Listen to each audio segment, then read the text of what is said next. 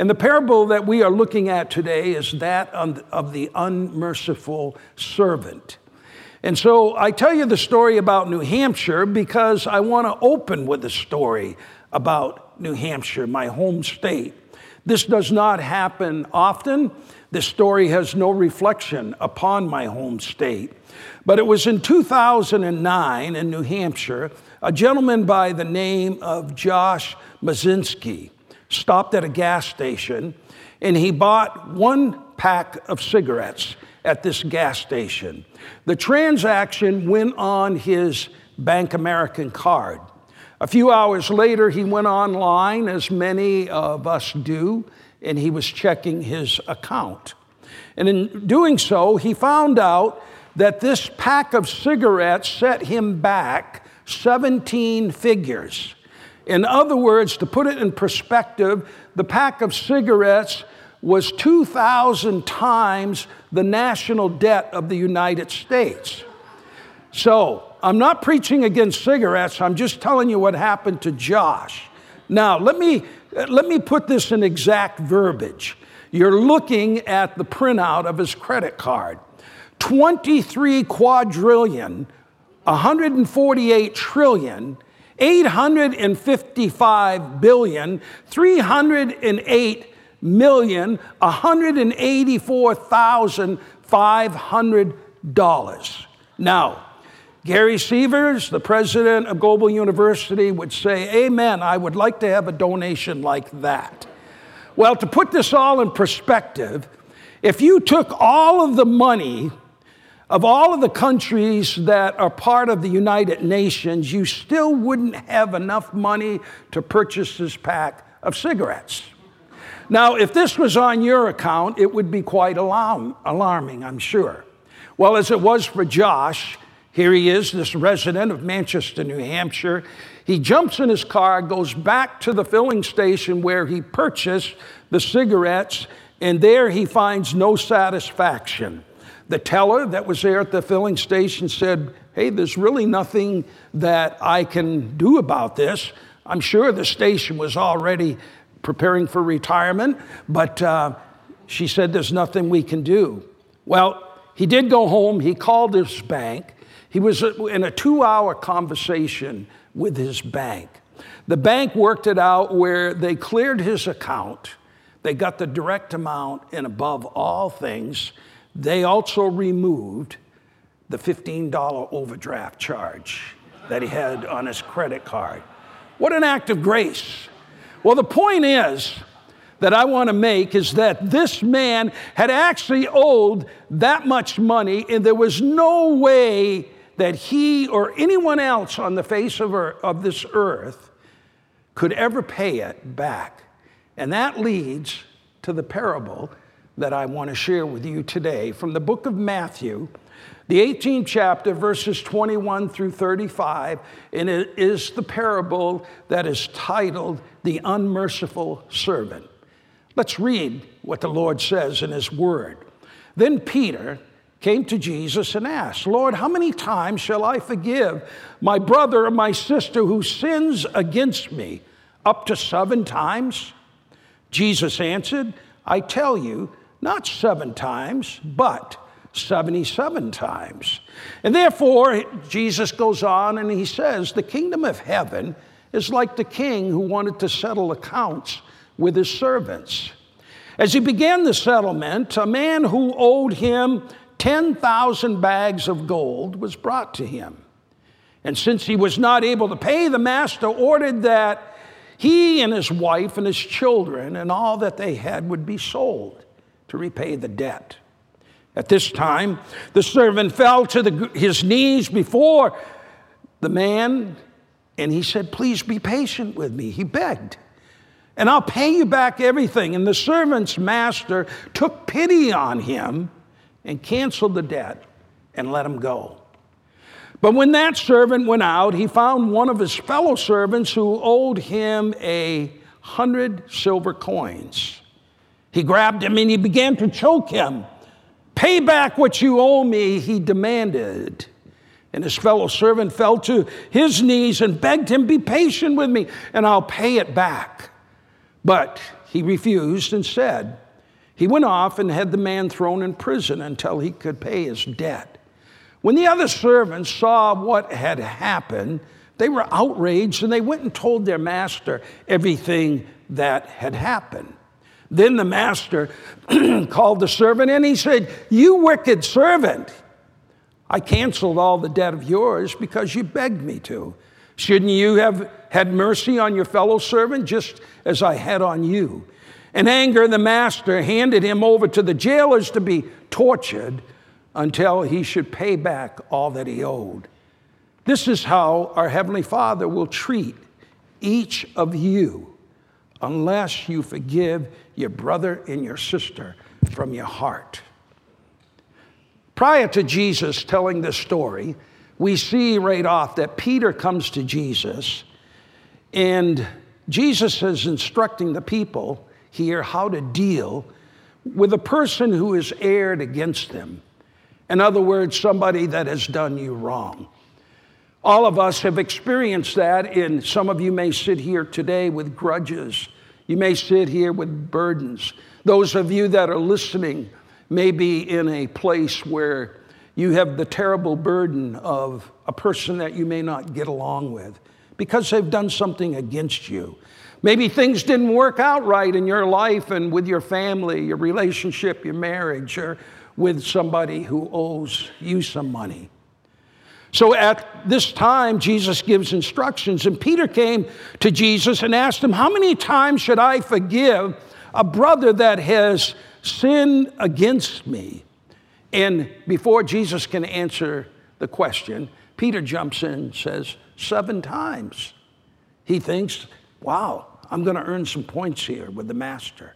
7 times, that seems to be quite lenient. That seems to be quite graceful. And Jesus looks at him and he replies, as Peter was asking, "When should I no longer be required to forgive a person of their trespasses against him?" And Jesus answers by saying this, and I quote it from the King James Version, "I say not unto thee until 7 times, but until 70 times 7. And then he goes on to tell the parable. Now, some translations say you forgive 70 times. There are others that say you forgive 77 times. And then Jesus, if you do the math, he's telling him 7 times 70 in the King James translation. Regardless of what translation you use, I think it is evident to us as readers of God's Word that Jesus concludes that there is no set limit when it comes to forgiveness. In other words, he gives a number that is unattainable. Did Jesus tell us that we need only to forgive a person 490 times, 70 times, or we forgive someone 77 times? I don't believe that that's what he was saying.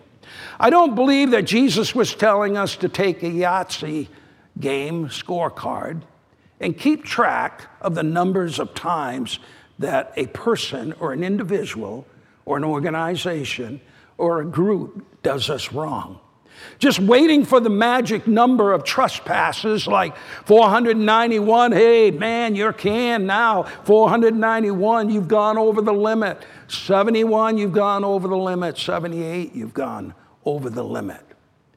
So we can tell that we've exhausted the limit of forgiveness that perhaps was set by Jesus himself, and we can conclude that this person is no longer to be forgiven. I don't believe that that's what Jesus is saying here at all, because no number should show the greatness of forgiveness in a Christian's heart.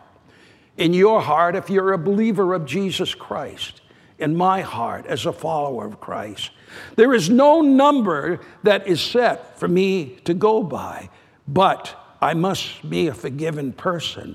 You see, if we have to forgive people too many times, usually what happens is we stop associating with the individual or we walk away from him or her. Can you imagine dealing with a person that you have to forgive close to 500 times? Maybe you've done that. And if so, I give you great credit this morning. Even if you've forgiven someone 71 times. Now, spouses are excluded, of course, here. All right? Nothing but love and forgiveness should be in the heart of a Christian, you and I.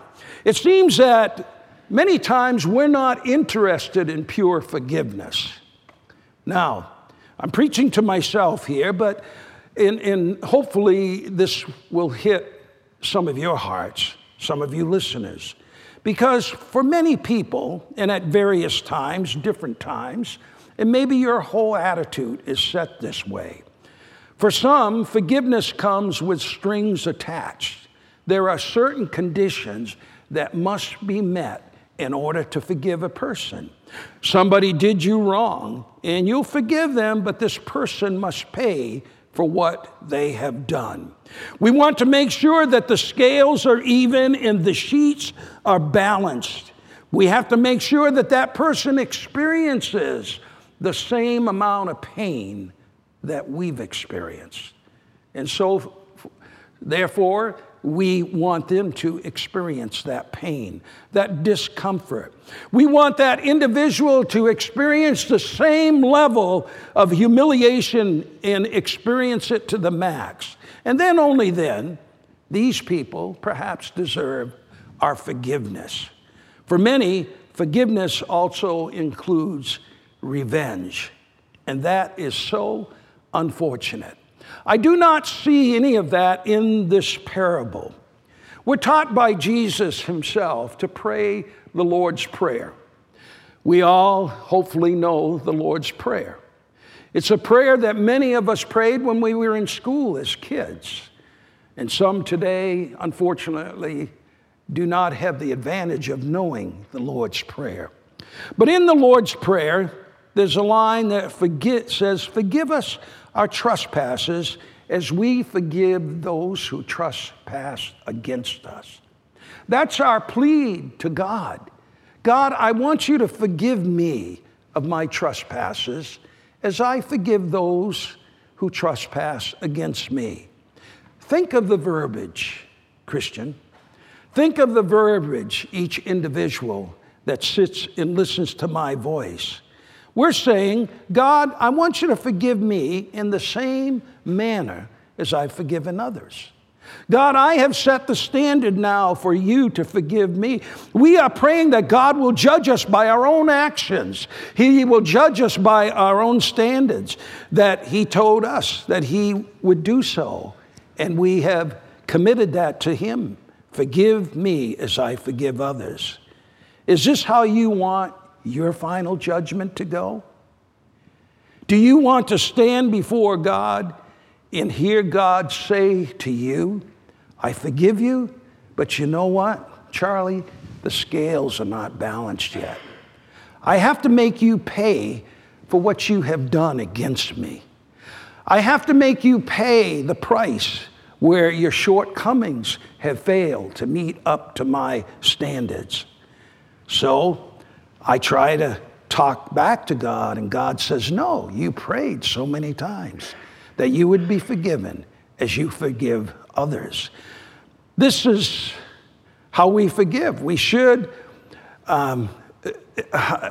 we expect more from God? No. Forgive us our trespasses as we forgive those who trespass against us. And we all know how God would balance those scales. The scripture says, he, the master, threw the man in prison, gave him over to the jailer to be tortured for life. That is not where I want my final destination to be, and I trust that you do not either. The parable of the unmerciful servant. When we look at this parable, we find that there are two debts that have to be paid, and they're contrasted in this parable.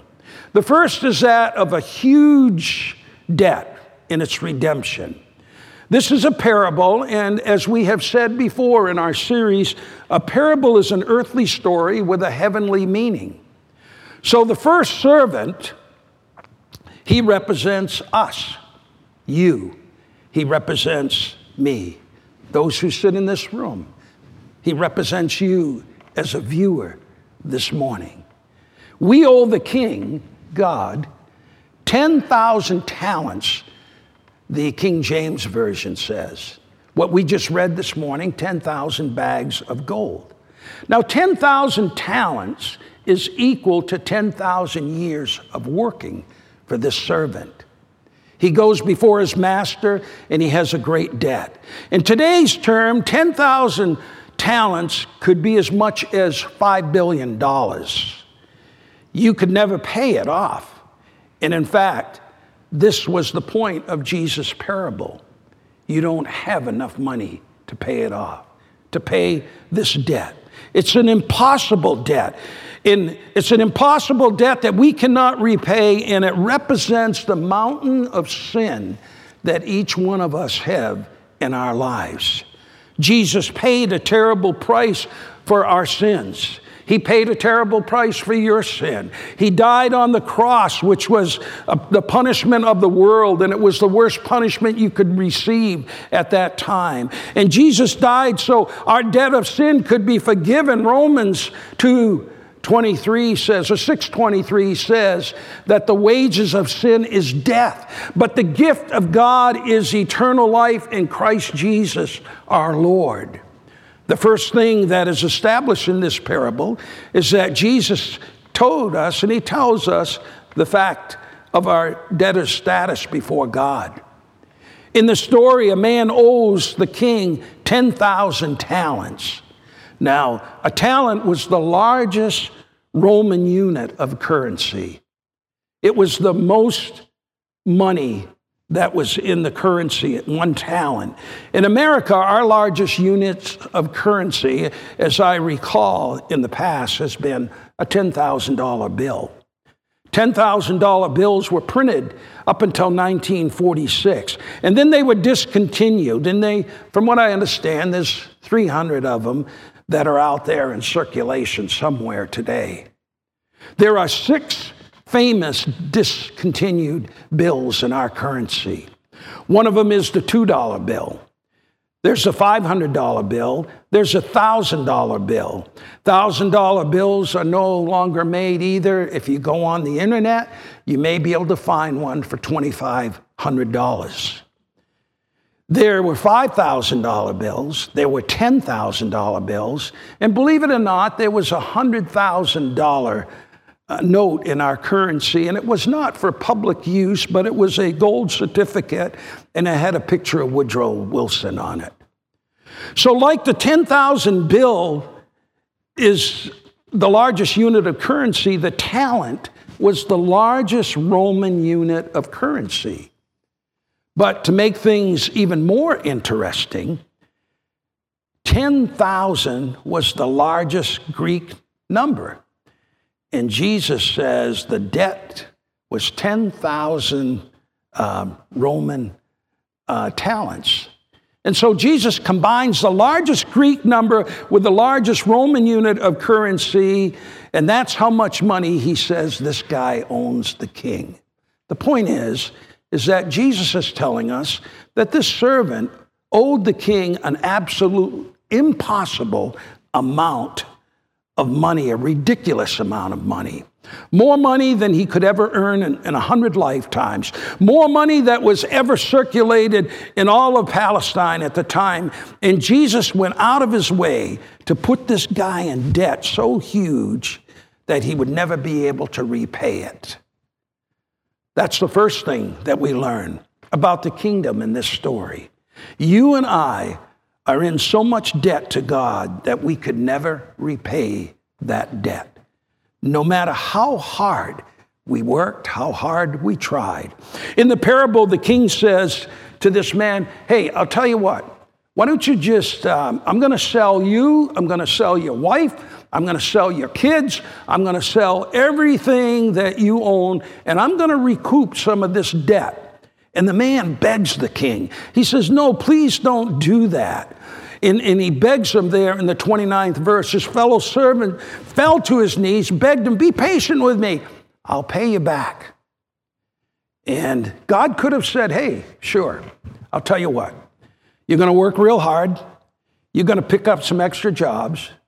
You're going to start saving your extra pennies. You're going to milk a few more cows, and you're going to come up with a pile of $10,000 bills. Sure, that's what you owe the king. And isn't that how you and I often are with God in the face of massive debt?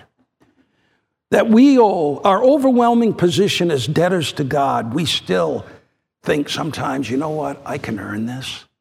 I can earn this. I can do this. I can pay this back, God. I'll tell you what, I'll walk to church barefooted every Sunday on broken glass. I promise that I'll never enjoy life again. God, I'll do all these things. I'll do 3 mission trips a year with the church, and I'll continue on. And God, for this debt, I owe you. But we, just like the man in this story, we're fooling ourselves. This amazing grace that God has given us and shown each one of us. There's not enough money in Palestine to pay this man's debt, and we don't have enough goodness anywhere in us to relieve us of the debt that we owe to our Lord and Savior. If we are to understand what Jesus is telling us here about the kingdom, it starts with the fact that you and I owe this massive debt to the king, one we can never pay. And it's just like the king ordered this man's wife and children and all of his possessions to be sold to cover some of the losses. So the most valuable, what I see here is that the most valuable and precious things that we have in our life are still not enough to pay the price. The second important thing here that the king does is that he cancels the debt. And simply because the man is facing losing everything. And in the process, he begs the king not to sell his family. The king has 2 choices here. He can sell the family, or he can pay the debt, forgive it. He knows this guy's never going to be able to repay the debt, so he takes pity on the man. He cancels the debt completely. The king is the only one that can do this. The king is the only one that has the power to do this. The king's servants cannot do it. Have you ever missed a payment on your credit card? I pay my credit card off every month. And I can remember one time being on a mission trip, and I missed the 14th, and on the 15th, I remembered I have a credit card payment. Wow, I've been a good customer for years. I've never missed. And I looked, and they said, Mr. Arsenault, this is fine. You can pay next month, but there's going to be a 28% interest charge on this, and then plus administration costs and so on. So I called the credit card company. I said, this is Charlie Arsenault. I'm one of your prize customers. No, it's not like that. I humble myself and say, you know what? I realized today that yesterday my account was due. Oh, yes, Mr. Arsenault, you've been with us for years. You do have a good record. I'll tell you what, I don't have the authority to do this, but could you hang on for a minute? You see, she's not the king, but she acts like it and makes you think she's going to talk to somebody else. Comes back and says, Mr. Arsenault, I've cleared up your account. Do you want to pay it today? Yes, I do. There will be no extra charges. You cleared up. It's grace. And I'm so thankful. And we've all run into that time where there's been this enormous unpayable debt that we owe God, and God is willing to cancel it, just as one of these credit card companies that we fall into the grace period. The grace period. Thank you for being responsible. Psalms 103 says, and as far as the sun rises from the sunset, he has separated us from our sins. What a price that has been paid. The only way out of debt that we owe to God is by his amazing grace. His grace. And God is willing to extend that grace to us, to give us the things that we don't deserve. And why does he do this? The parable says the king took pity on the man. And God looks at us and he feels sorry for us. God knows that we're hooked and we can never get off that hook unless we accept Jesus Christ and the grace that he shows us and gives us. He feels pity, compassion upon each one of us. This parable explains that the king had pity on the man and forgave him of the entire debt. And in the same way, when you and I became a Christian, and if you have not accepted Jesus Christ into your life, you have that opportunity today. Your debt will be forgiven. Sins will be forgiven. They will be moved as far as the east is from the west. They'll be buried in the depths of the sea. They don't exist anymore. Praise God. Huge debt story we see in the first part of this parable. Now it's not over yet. Because the huge debt and its redemption, now we come to a small debt that Jesus speaks about, a debt that was not forgiven. A smaller debt where a man encounters the same servant in the second part of Jesus' parable. The man, you, me, each one of us who was forgiven his massive debt, he starts home rejoicing. He's encountered a person that's forgiven him of a huge debt, and he's thankful, I guess. But he comes up against a man that owes him $10. It's not a debt like the first. You see, the first debt was between God and man, but this is between two human beings. And it's a wrong that's been done by one person against another. Could it be your husband? Could it be your ex-son-in-law? Could it be your daughter?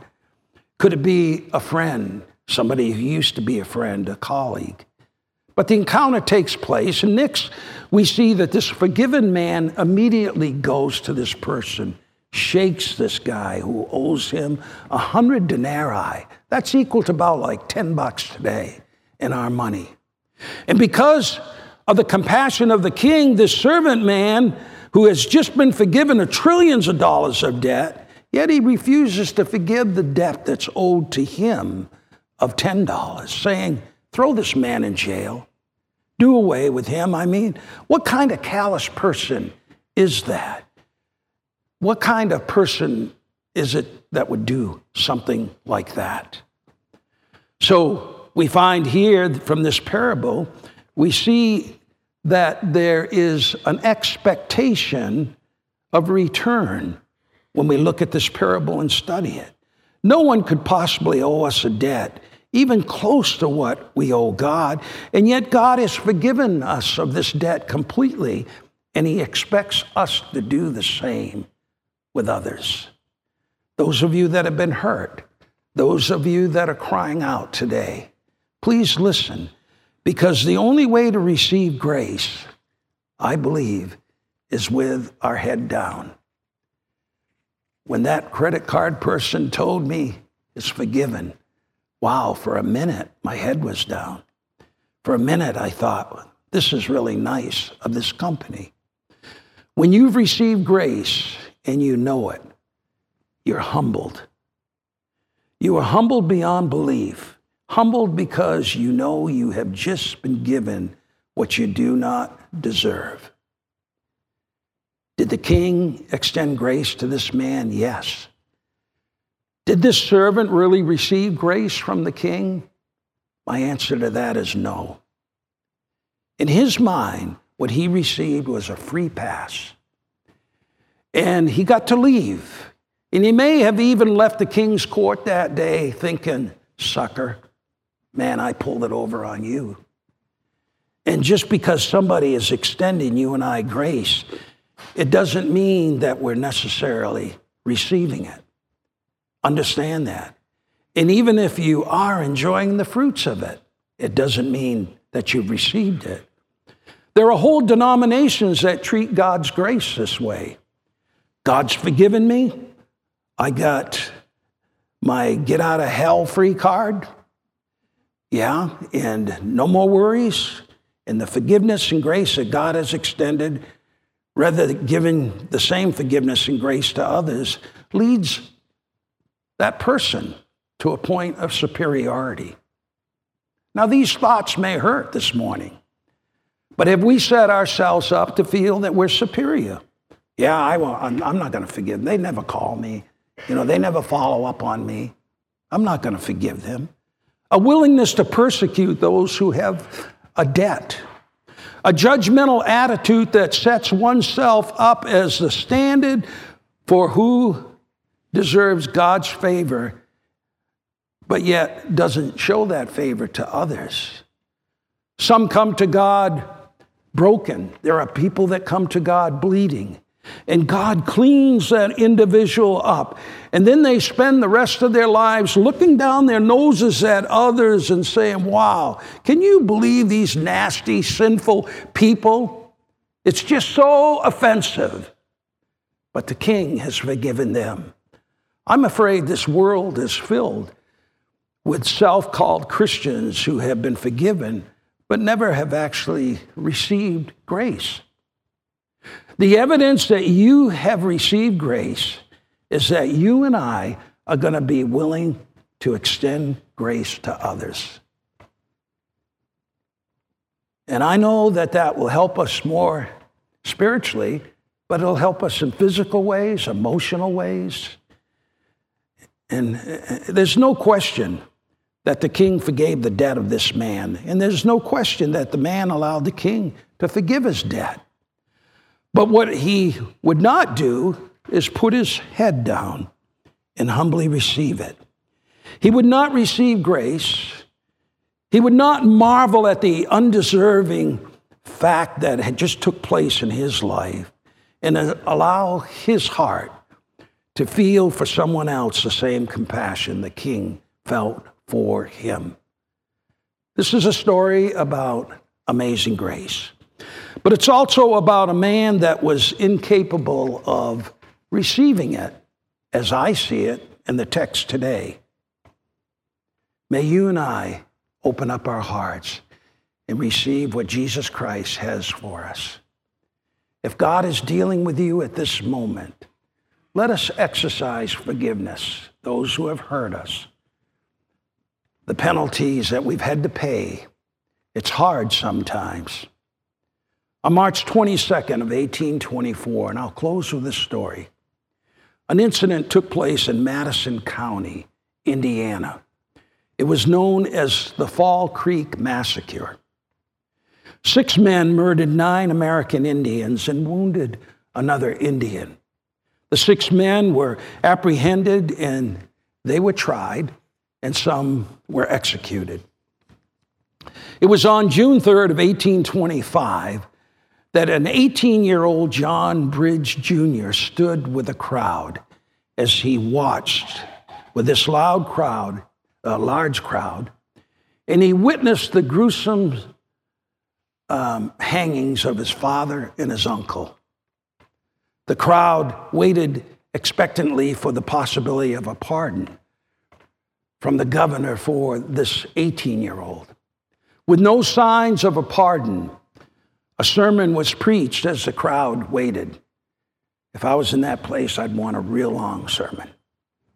Finally, John Bridge Jr., 18 years old, was led to the gallows, and a rope was lowered over his head. Can you imagine the terror of standing on that trap door, feeling that rope around your neck and knowing death was just seconds away? As they prepared to pull the rope that controlled the trap door, a cheer from the back of the crowd rang out. A stranger came forward, and the stranger was yelling as possibly as loud as he could.